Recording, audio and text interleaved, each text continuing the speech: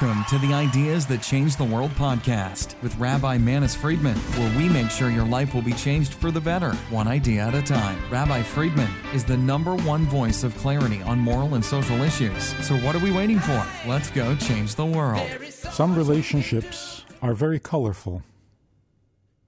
Unlike the pale ones where there's only love or other relationships that are only hate, you have these colorful relationships that are both love and hate. You have some that are a little less dramatic. There's love, but there's also dislike. Or there is like, but there's a little lack of love. What causes this duality? What causes these shades within the relationship? Trying to find the source, getting to the root of it, we find in Chassidus that there is a strong emphasis on self-denial, on humility, on not taking yourself seriously at all. The ultimate question and the important question of who do you think you are and why do you think you deserve? And as we say in the davening on Yom Kippur, I was nothing before I was born, I'm nothing now that I'm born, I'll be nothing after I die. A lot of self-examination and self-criticism, and ultimately a transparency of self, is desirable, is healthy, is holy. On the other hand, if we don't appreciate our lives, if we don't celebrate life, if we're not excited about every day of life and every moment of life, then that too is wrong. Hasidim are famous for their joy, the enthusiasm of life. So are we supposed to deprecate our lives? Are we supposed to think of ourselves as useless and meaningless and insignificant? Or are we supposed to celebrate every moment of life? And the answer very simply is both are true. It depends on what we're talking about. In our existence, there is both being and living. I can be or I can live. If I focus on being, then I am going in the negative, ungodly direction. My being needs to be softened. My being needs to be humbled. My being needs to become transparent. Whereas life is a gift. Life is divine. God says, choose life. That should be celebrated. And if I get that right, if I'm able to become transparent in my being, but enthusiastic about my living, then I am a mensch. And then, in my relationships with others, I have the proper balance as well. It's not what the other person can do for me in my being, it's what the other person does for me for my life. If there is life in the relationship, then the relationship will be both loving and liking. But if my relationship feeds only my being because I take my being seriously, then we can have all sorts of distortions and all sorts of imbalances where I can like but not love, love but not like, love and hate, hate and love, and it becomes very messy. We talked about this at a lecture at the New Chabad House in Minnetonka, a suburb of Minneapolis, and here's what it sounded like. Good evening, good evening. Thank you for coming out. Getting to like the people you love. Because there are times when we don't like the people we love. Maybe sometimes we don't love the people we like. But that's not so much of a problem. But when you don't like the people you love, that's a problem. To put it in different words, how to live with people you can't live without. So there are people in our lives that we can't live without, but we can't live with them either. That's a problem. That's a dilemma. Or, to put it in different words, relationships that are love-hate relationships. You love, but you don't love. You hate, but you can't hate because you have to love. These kinds of relationships are the ones that make up all the drama. That's what most of therapy is all about, marriage counseling, relationship training, and all sorts of stuff. It would be a lot easier, of course, if we didn't love anybody. If you didn't really need anybody. You like somebody, you like him. You don't like him, you don't like him. What's the problem? Take it or leave it. But it seems that relationships have an element or a side to them that are not negotiable. There are certain people in our lives who are not dispensable. And therefore we have to deal with it. And we have to deal with it well in order to enjoy life, in order to be happy. Let's get a little Hasidic background on this so that we learn something even if we don't solve any problems.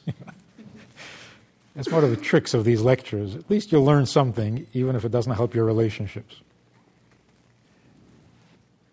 Hasidus gives us a definition. What is the definition of existence? What does existence mean? Obviously, there are two parts to being. One is the fact that we are, and the other is the life that we live.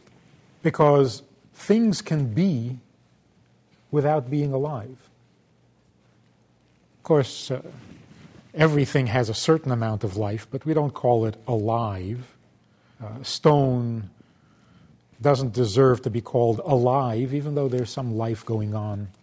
If you examine it closely under a microscope and so on, there's activity there. But it's not called a living being. Human beings are both existent and alive. And that's why we can speak about living or we can speak about being. The two parts of our existence. To be and to live are two different things. And the reason for that is because the properties, the characteristics of life, of living, are different from the characteristics of being. So Hasidus says, for example, the miracle of the splitting of the sea, where water behaved like a wall, stood still like a wall. And Hasidus says that was not the greatest miracle. The greatest miracle is the creation of the world. Why is the creation of the world a greater miracle than splitting the sea? Because what happened at the splitting of the sea is that the water changed its behavior, but its existence was not affected. Whereas in creation, there was nothing, and God said, "Let there be," and then it became. Which means its existence, its being, was altered from negative to positive, from non-being to being. How do we know that the water didn't lose its existence when it stopped flowing? The reasoning is very simple. There are many things that exist that don't flow. Like trees. Trees exist, but they don't flow. So water exists and it does flow. But if it didn't, then it would still exist just as everything else can exist without flowing. The same is true with fire. If fire was not hot, if the fire miraculously was cooled, like Avraham was thrown into the furnace and it didn't burn him, that's a miracle. But the existence of the fire was not affected because many things exist that don't burn, like water. So almost any characteristic we find in a given object is independent and separate from its existence. A thing can exist without flowing, without being hot, without being cold, without being big, without being small, without having its color, without having its shape. All of these things are in addition to the fact that it is. But then, what is the fact of existence and of being? What is the property, what is the characteristic of being? What defines that? The definition of being is that it takes up room. That's the definition. If something doesn't take up room, it does not exist. Even a thought takes up room. Not on a shelf, but it takes up room in your mind, because you can't think two thoughts at the same time, or not well. You can think many thoughts at the same time, but they're not going to work. An emotion takes up space, because you can't have two opposite emotions at the same time without going a little crazy, because an emotion takes up emotional space. And what does it mean to take up space? It means very simply, it does not allow another existence to occupy the same space. That's the definition of being. Water can exist without flowing because it takes up space, whether it flows or not. Fire can exist without burning because it takes up space, whether it's hot or cold. And the same is true with all characteristics. So, these characteristics, heat and cold, flowing, stationary, this is the life of the object. The existence and the being of the object is the fact that it takes up space. Now, is taking up space a positive thing or a negative thing? Heat can be very positive. Warmth. Cold can be very positive. Keeps things cool. Flowing can be a very positive thing. Being stationary, being firm, can also be very positive. But taking up space, what's positive about that? What's the virtue in taking up space? What's the virtue in the fact that you won't share your space? There's no virtue there. So here's the difference between being and living. Living has both positive and negative characteristics and qualities. Hot can be negative, but it can also be positive. Cool can be negative, it can also be positive. But being has no positive side. It takes up space, doesn't allow anything else to share that space, and that's the end of it. There's nothing positive. In our own existence, we have, of course, these two dimensions. I am and I live. I would be even if I didn't have any of the qualities of life, because I would still take up space. So there's my existence and there's my living, my life. I think it might be a little bit simplistic, but useful. What is depression? Depression means I am occupied or preoccupied with my being, so my life doesn't function. I'm busy being. If my existence is threatened, not my life, my existence.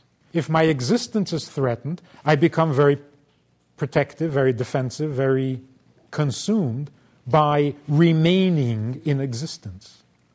I'm trying to survive. When I'm trying to survive, I can't live. When I'm busy surviving, my life is on hold. So, when a person wakes up in the morning, there are two possible feelings or moods, frame of mind that a person can be in.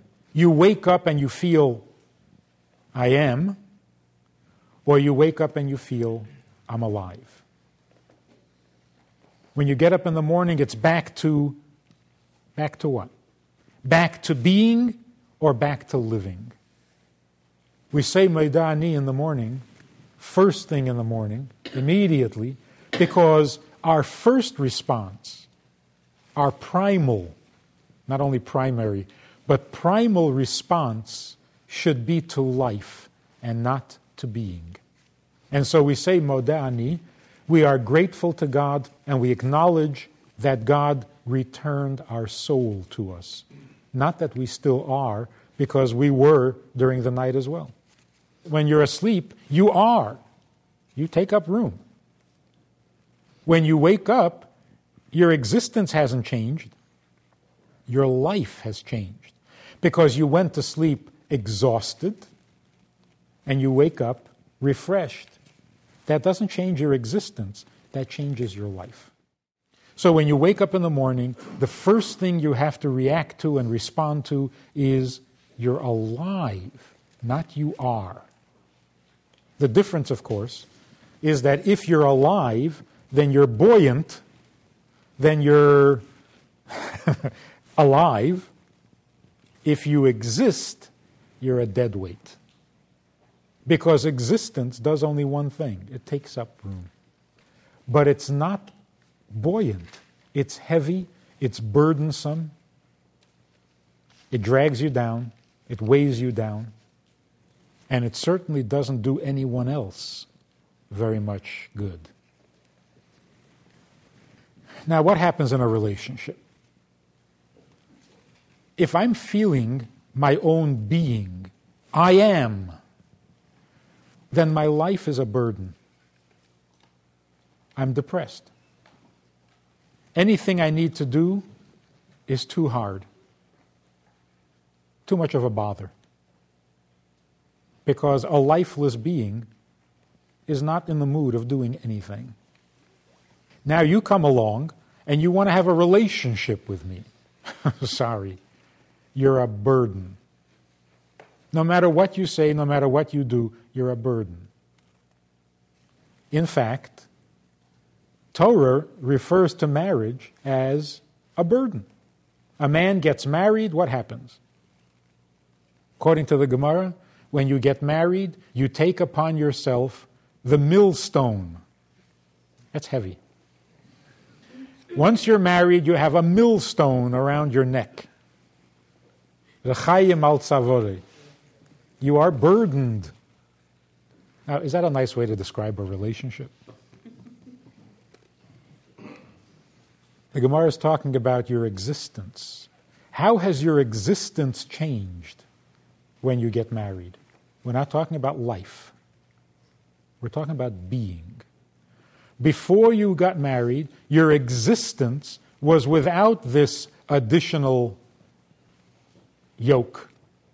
Now that you're married, you have an additional yoke. So if life was heavy before, it's twice as heavy now. There's no way around it. Question is, why would anybody do this? Who needs this, right? I don't need this. To compensate for that, a relationship also has a life of its own. So that when you get married, when you're in a relationship, you had a life before, you now have a life after. What changed in your life? What is different in your life from before the relationship to after the relationship? Well, obviously, two lives are much more alive than one. In fact, two lives are much more alive than two lives separately. And that's why when two become one, it ends up being three with the baby, or 4, or 14. Because where you have two, you have a lot of life. Much more than just two lives combined. And that is supposed to make up, and more than make up, for the additional yoke on your existence. Basically, what I'm saying is this. When we're alone, we have to balance our existence with our life. Being with living. Being drags you down, living buoys you up. I mean, for the scientists, even in the atom, you have the part that weighs it down, the dead weight, and then you have the electron or the photon or whatever it is that is full of energy and makes it all worthwhile. So in the balance of my being and of my living, I have to give prominence to life over existence. When I get married, I have to do that 10 times more. Because if in my self-perception I think of myself as being, and I feel my being, then the relationship can't go anywhere. And here's where possibly the love-hate relationships come in. There are times when your being in my life, well, your being in my universe, enhances my existence, but it does very little for my life. I was wondering about this. We just read Parsha Bereshis. God said it is not good for man alone to exist. What's not good about it? If you look in Rashi, Rashi makes a very interesting comment. We all assume it's not good that man alone exists means that man is not so good by himself. He can't feed himself. He can't clean up after himself. He needs a wife. Rashi says something completely different. It's not loneliness. It's not helplessness that man needs a wife for. It is not good that man exists alone is because if he existed alone, he would get the impression that he was God. In other words, it would be too good. He would think he's God, because God is unique and alone in heaven, and man is unique and alone on earth. So to correct that, God said, no, can't be alone. You might get the wrong impression. I will give you a helpmate who will humble you and remind you how mortal you are and how little of a God you are. Right? But look at what the words themselves are saying. It doesn't say it's not good for man to live alone. It says it's not good for man to be alone. It's his being, not his life. In fact, if we think about it, a person living alone is more alive in some sense. We don't need another person to live. If we have a project, if we're busy with something, we don't need anybody else.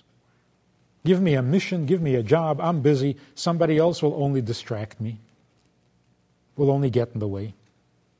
So really, why do I need another being in my life? Because it's not good to be alone. It's the being.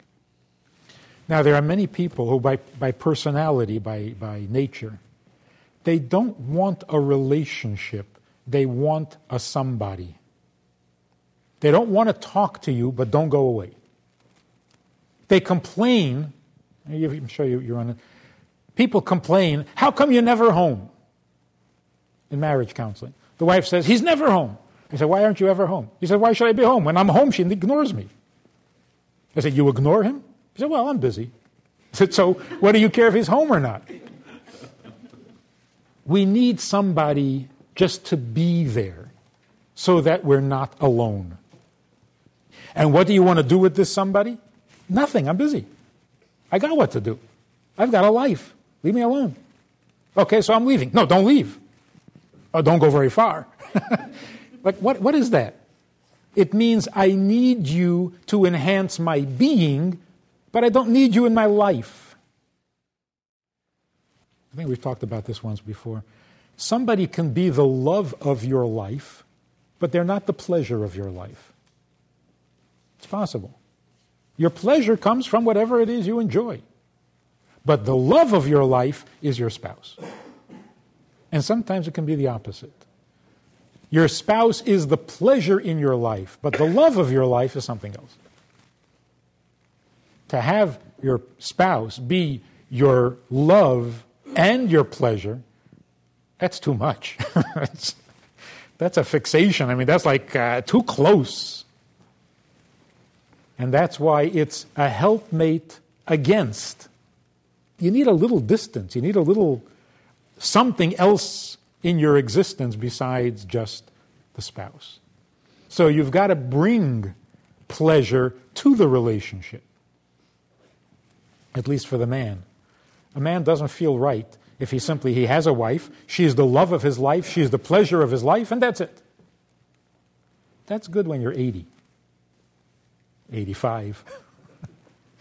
But until that time, you feel a need to, you got to bring home the, what's the expression? You got to bring home the bread.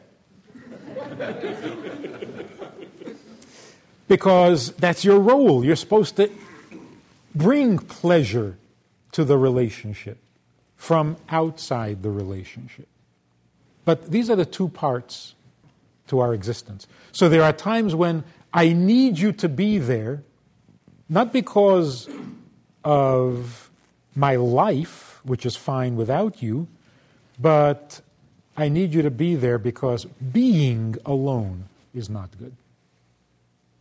So even if I don't like you, don't go away. And you have people who fight all their lives. And every other week it's like, okay, that's it, it's over. But it's never over. Why? Because although they're irritating each other's lives, they're necessary for each other's being. And that's valid, that's true. The problem is that when somebody enhances your being, they deserve to be loved. So if you can't live without them, then they deserve to be part of your life. There are people who are the exact opposite. They want you in their life because you enhance their life, but they don't need you for their being. So as long as you're enhancing their life and things are exciting and you're doing things and you're growing, and then it's fine. If not, I don't need you. And sometimes you see people who loved each other for a long time and they really had a good life together, but when that was over, they parted so easily, painlessly. It's like, okay, nice knowing you. That's it, it's over. Where's the agony? Where's the gut-wrenching divorce trauma? Gone is gone. Because they didn't need you for their being. They only needed you for their life. And you're not enhancing their life anymore, so life goes on. The trick is to find a balance. If you love somebody but don't like them, or like them but don't love them, I mean, the words are really not important.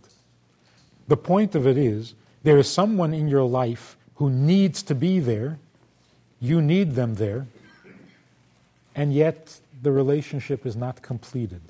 It's only good for your being, but it's not enhancing your life, or it's good for your life, but not important to your being. You've got to balance that. And then you don't have a person you love and hate, or love but don't like, or need but don't care for, or care for but don't need. So these are the two sides. A relationship is a burden. Absolutely. Why is it a burden? Because you are a burden. Your existence, your being, is by its very nature burdensome. When you bring another being into your universe, now you've got two dead weights. Two beings who take up room. That's a burden. And it's a burden we accept. It's a burden we welcome, because it's not good to be alone. Then there's the other side. There's life. What is life? What is your life all about? When you bring another person into your life, and they too, the spouse, has a life. When you bring two lives together, then you become buoyant enough to carry the weight of the relationship. So if there's a problem, the first thing we have to do is identify which area is troubled. Is it that you can't carry the weight? Or is it that you don't have a compatible life energy? Is it in your life area that the problem is, or is it in your being? And you can see the difference when a couple are having problems. You can see the difference immediately. They come for counseling. Do they have this dead look in their eyes? Because this is just burdened beyond bearing. Or is there fire in their eyes because they're determined to live and something is not working. They're busy living, but there's conflict. So if it's a living relationship that is in conflict, then it needs a little adjustment, and the two lives can be great. If it's a deadening, burdening thing, then you need to introduce a little lightness into the relationship. Now, why would there be a problem? Torah tells us two things. Number one, life is wonderful. Life is always wonderful. Ubacharta b'chayim, choose life. Life is always good. When do we need to be told to choose life? When you're having a great time? If we need to be told from heaven, divine wisdom, when you have a choice, choose life. When do you have a choice? When would you be confused? Not know which one to choose? Life or the opposite of life? When is that? Obviously, when things are very painful. Very painful. So Torah says, even when things are very, very painful, and there seems to be a choice, you could go either way. Don't be confused. Life is wonderful. Choose life. Even then. There's that song of Fiddler on the Roof. God wants us to be happy even when our hearts lay panting on the floor. What is there to be happy about? If your heart lays panting on the floor, because life is good. Always. That's on the one hand. On the other hand, being is a curse. Being. The Gemara says we're better off not being. It's easier not to be. Being is a burden. It's a weight. Therefore, we should focus on the fact that our being is invalid. We have no right to be.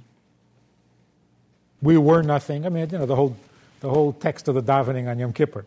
I was nothing before I was created. I'm nothing now. I'll go back to the dust. I'll be nothing there. What is my existence anyway? You end up with feeding the worms. I mean, really negative, depressing stuff. But that's an accurate description of being. A person who takes his being seriously is arrogant. It's idolatrous. It's equal to worshiping idols. Because, what is an idol? An idol is something that is basically invalid, but you imbue it with all sorts of importance. That's our being. My being is negative. It's ungodly. It's in contradiction to God. God is. And if I feel that I am, then I got Adam's problem. I think God is God in heaven and I'm God on earth. Why? Because I am.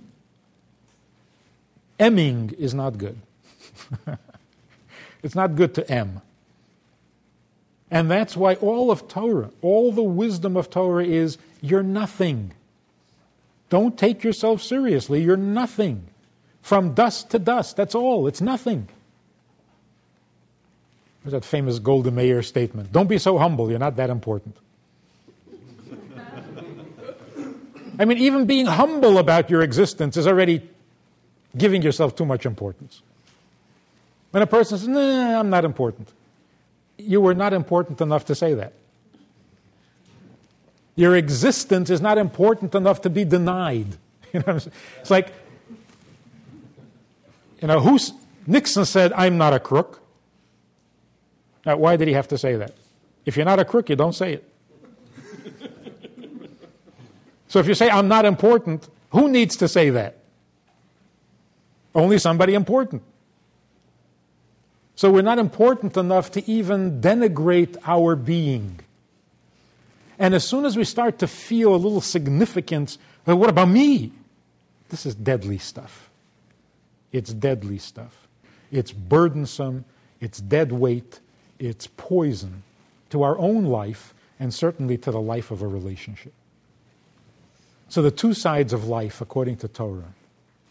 Your existence is ungodly, unholy, and idolatrous. Your life is divine. In other words, your existence contradicts God, but your life satisfies God. That's why He created you.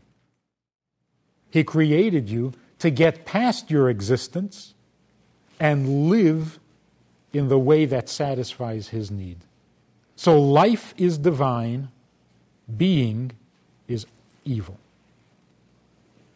So when you're asked the question, are human beings good or bad? Depends what you're talking about. If you're talking about our existence, the fact that we be, that's bad. That's bad. It just takes up room. It just denies everybody and everything else. That's all it does. And that's why it's so bad to be alone. Because then it gets even worse.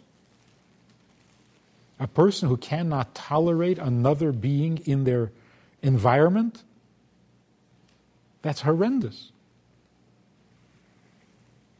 That we have to soften. That we have to deny. Eliminate as much as possible from our thinking. I am. Now, when the Shabbos of your birthday, you have to get called up to the Torah. That's our custom. Chani, my wife's grandfather, was a very sharp, a very bright, very sharp chassid who was in charge of giving out the aliyahs.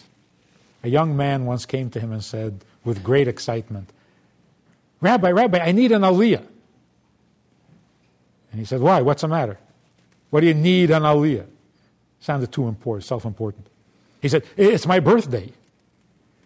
And Chani's grandfather said, oh, you were born? Well, sit and cry. That's terrible. That's very bad.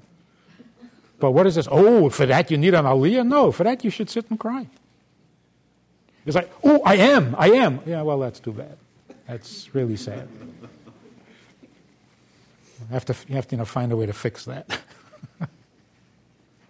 And on the other hand, if you're sad, according to Chassidus, that's the biggest sin. It's not written anywhere, but it's the biggest sin. Sadness, because if you're not excited about life, then you're denying yourself godliness.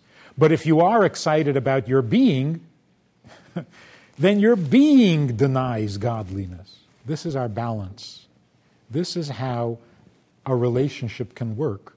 I mean, a relationship can only work if the two people in the relationship are working, are functional. How are people functional? Sit and cry over the fact that you are, and find great joy in the fact that you're alive. Then you're a mensch. Then you're a mensch. If you only enjoy the fact that you're alive, you will not accept burden. And then you can't have a relationship. If you're accepting of burden, but you're not thrilled with life, you'll survive. You'll live to a ripe old age, but nobody's going to enjoy your company. Balance the two. Don't take your being seriously, but take life very seriously. How does that work? If I take my being seriously, everything annoys me, even physically. Even physically. Pollen will wipe me out. A little dust, a little mold, a little this, a little that. Any little thing will wipe me out if I'm focused on being, because that's a burden enough. Add to that a little allergen, that's it, I'm wiped out. Any annoyance, that's it, finished. If I don't take my being so seriously, so put a little weight on me, it's all right. I can carry it. Life is a burden, I know that. On the other hand, if you think life is only part of your being, and there's nothing more to life than you, life is sacred. A person can be without living. So why does God give us life in addition to our being? It's a divine gift. That's what the Modeh Ani is all about. You wake up in the morning and you say, I have been all night, but now I have my soul back. Now God gives me a life to live. It's not about me. This life is not me. It's a gift that I lose to some degree every night, and I get it back every morning. So seeing life as divine and myself as a burden, that's a good balance. That's a good balance. If you're going to criticize yourself, criticize your being, don't find fault with your life. Life is always good. What do you do for your spouse? Number one, your spouse has a being, and that's heavy for her or for him. Your first job, unburden by taking some of the burden. Unburden your spouse's being, because being is burdensome. Any little thing you can do, any silly little thing you can do that unburdens, that's good. Because, as I said before, any little burden can wipe a person out. So any little burden you take away is a big favor, big mitzvah. So the little irritations that a spouse has, you have to take that very seriously. That's responsibility number one. Make it your burden. Unburden your spouse. Then responsibility number two is bring more life to your spouse's life. And that means purpose, enjoyment, joy. That's life stuff. So unburden in the little ways that life is burdened, and bring joy and purpose and direction and meaning to life. When you're busy doing that, there's no way a relationship can be bad. There's no way you can not like what is your life. There's no way that you can love and hate the person who shares your burden and increases your life. Studies have shown married people live longer and are less likely to be depressed. Isn't that surprising? Contrary to public opinion, it turns out that being married lengthens your life and keeps you from being depressed. It lengthens your life because your spouse takes some of your burden. And it keeps you from being depressed because it increases the life of your life, the livelihood of your life. Now, does any of this make sense yet, so far? Okay, so let's get practical. There's someone you love but you don't like. What should you do? Step number one, look at yourself and ask yourself, where is my focus? It's possible that you love this person, but the little extra burden is too much for you. Why would that be? Because you're too focused on your being. The burden part in your own life is too big. And that's why a little bit of burden added by the spouse you don't like. You can't like it. You can't enjoy it. It's too burdensome. I always tell the story. You know, the first child you have, the first baby, you take thousands of pictures. So when Yossi was born, our first We had the photographer over within weeks, professional photographer. This guy came, was a young man, and he's setting up and he's doing his thing there. And he says, so how long are you married? And then we asked him whether he was married. He said, was. And he didn't look to be more than 24. He said, was? That was fast. What happened? He said, nah, it wasn't for me. I wanted the window open, she wanted it closed. It wasn't for me. And we looked at each other like, this is what people get divorced over? The window? Anyway, he left and we were like in shock. We were talking about it. What is this? This is crazy. The guy's obviously not all there.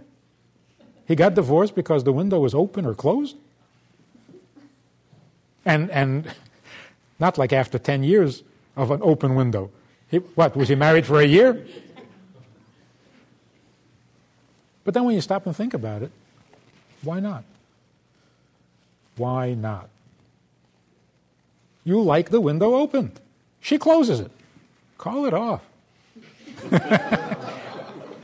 What do you need this for? What are you going to spend the rest of your life arguing and fighting with her about? Forget it. Call it off. Because if your life is basically burdened, what do you need? More burden? That's it. Call it off. But why is your life so burdened that another little annoyance and it's all over? That's because you've already burdened yourself with your own existence. Now somebody comes along and annoys you, that's the last thing you need. Run away. Save your life. But that's because you're too burdened to begin with. And maybe there should be some kind of a law. Maybe there should be some kind of a test. Before you can get married, you have to have a stress test. If you're already stressed up to a certain level, forget it, you can't marry. Because there's going to be a little more stress and you can't handle it.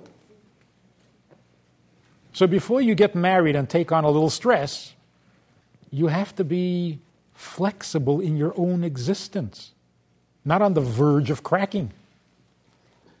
So if little things are annoying you and you can't get comfortable with it, and that's why you don't like the person you love, open up the text of the Yom Kippur davening and read it again. I'm nothing, I was never anything, I'm going to end up being nothing. Go over that again. It'll help you relax.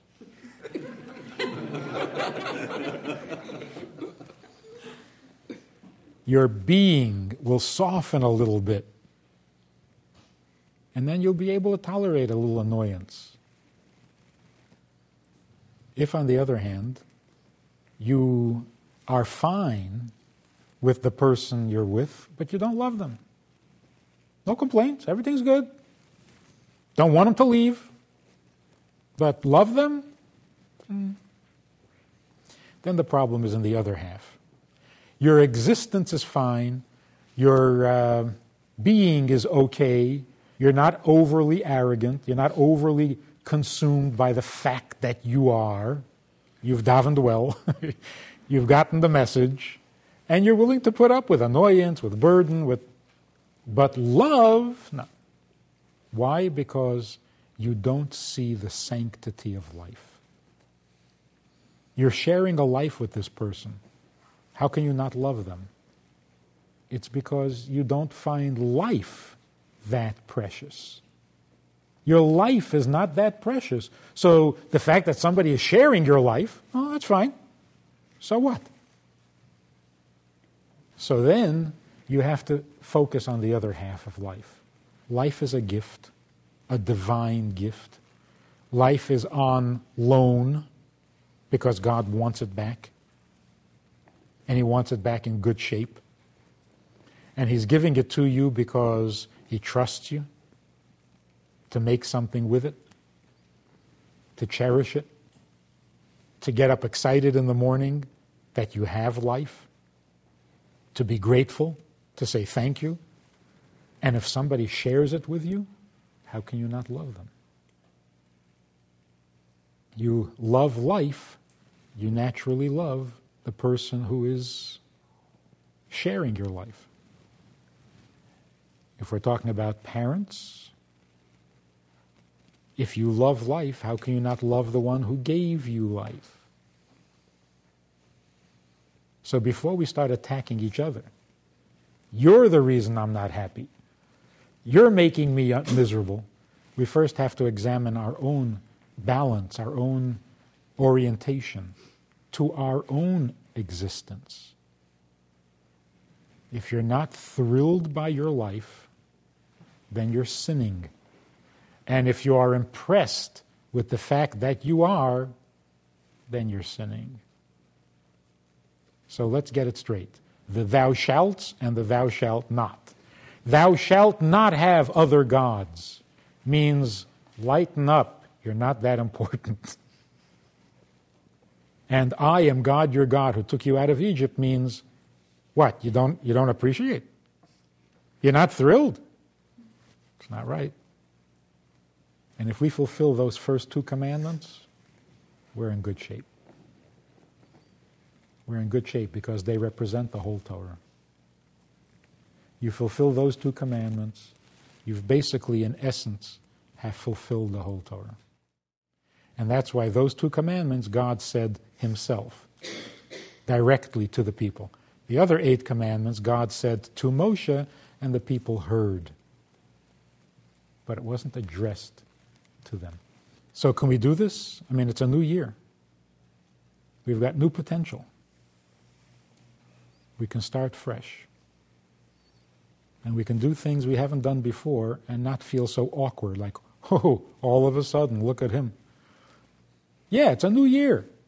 A new year, you do new things. Awkwardly at first, but it works.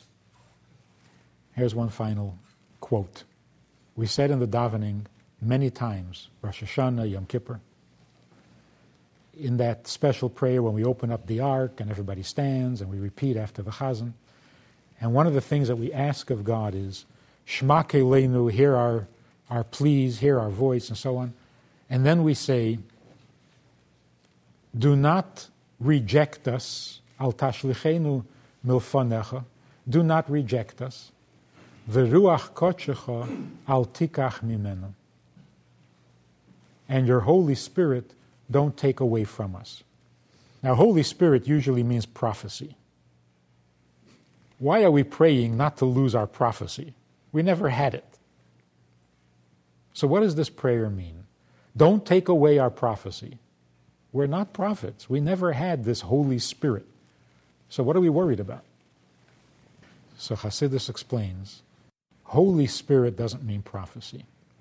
Holy Spirit means that which once inspired us. That's Holy Spirit. And we've all had something that inspired us. For each person, it was something different. But something inspired you, otherwise you wouldn't be here tonight. Now, over time, that which inspired us the most can fade. Hard to believe, but it can happen. If it inspired you, if it changed your life, how would you ever forget? But we manage. We manage to forget even the things that changed our lives for the better, that inspired us, that was our Ruach HaKodesh, the Holy Spirit. And that's why every year we have to pray that we don't lose it, that it's not taken away. That which once inspired us should continue to inspire us.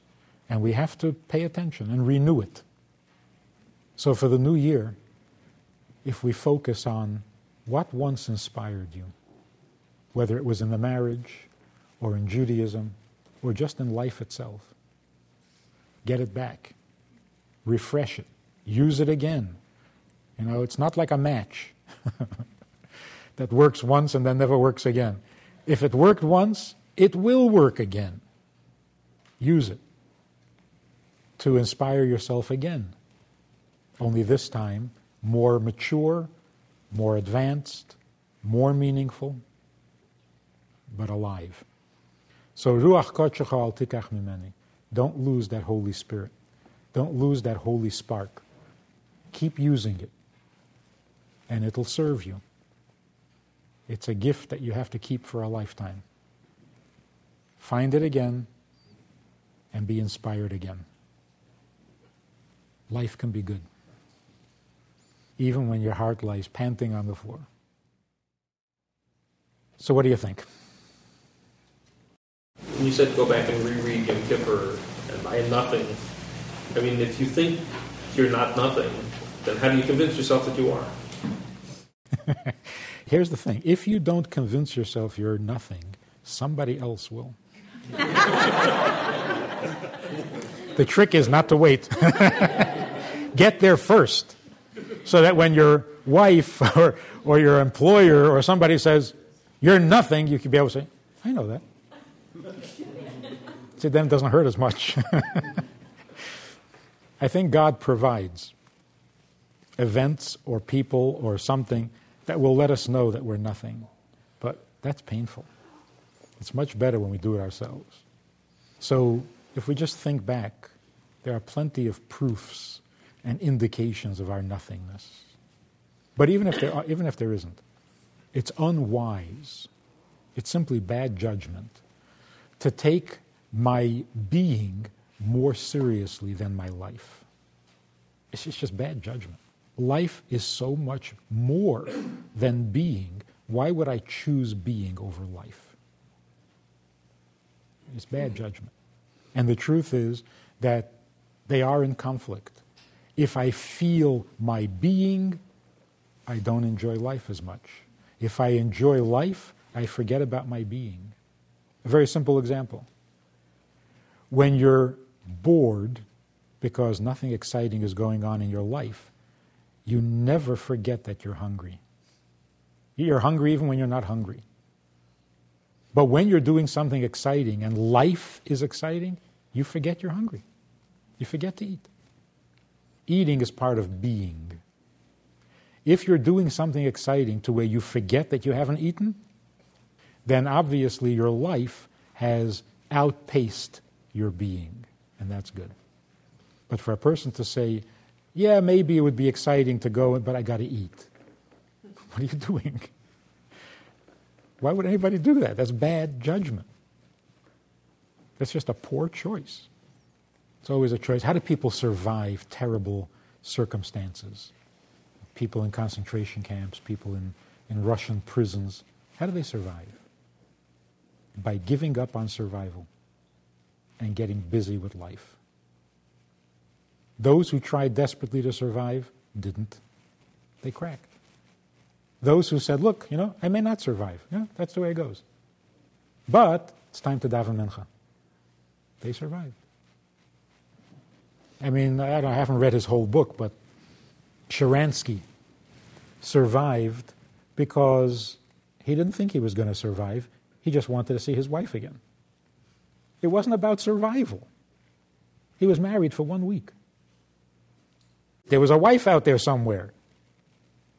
So, I mean, it's not the most divine of purposes in life, but he was busy living, and that's why he survived. If he got busy surviving, he probably wouldn't have. How do you address a person that is codependent? They can't seem to live without their husband or wife or their mate, or I need you, I can't live without you, total dependency. How do you address that type of thing? Well, psychologically, medically, in terms of mental health, that's a problem. Aside from that, it's no problem. That's what I wanted you to say. Yeah. It's like, I need her desperately. Right. And you're married to her. Yeah. Well, then what's your problem? I can't live without her, and you're living with her. Right. Well, so what's your problem? So what's the problem? Too much of a good thing? Question is, are you getting on her nerves? Are you not letting her breathe? Are you choking her? Maybe because you're afraid that your dependency is unhealthy. Maybe once you decide, yes, I'm dependent, and no, I can't live without her, and that's the way it is, maybe you'll stop choking her. So maybe the solution is to get comfortable with the dependency and say, this is a nice thing. I desperately needed somebody, and I found that somebody. What could be better? So relax. Be dependent, Gesundheit, and enjoy it. Codependent. Does that sound so bad? No, it sounds wonderful. It sounds wonderful if you're both agreeable. So if two people agree to be codependent, what a chutzpah of a psychiatrist to come along and say, no, you can't. This is sick. Mind your own business.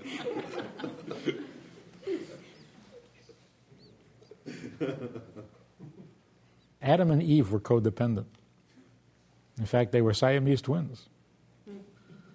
And everything was fine. But then God separated them, and look what happened. So maybe being codependent is better,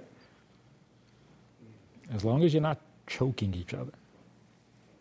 You said existence is ungodly, but doesn't God exist, and isn't He the essence of existence? Yes, and that's why our existence is ungodly.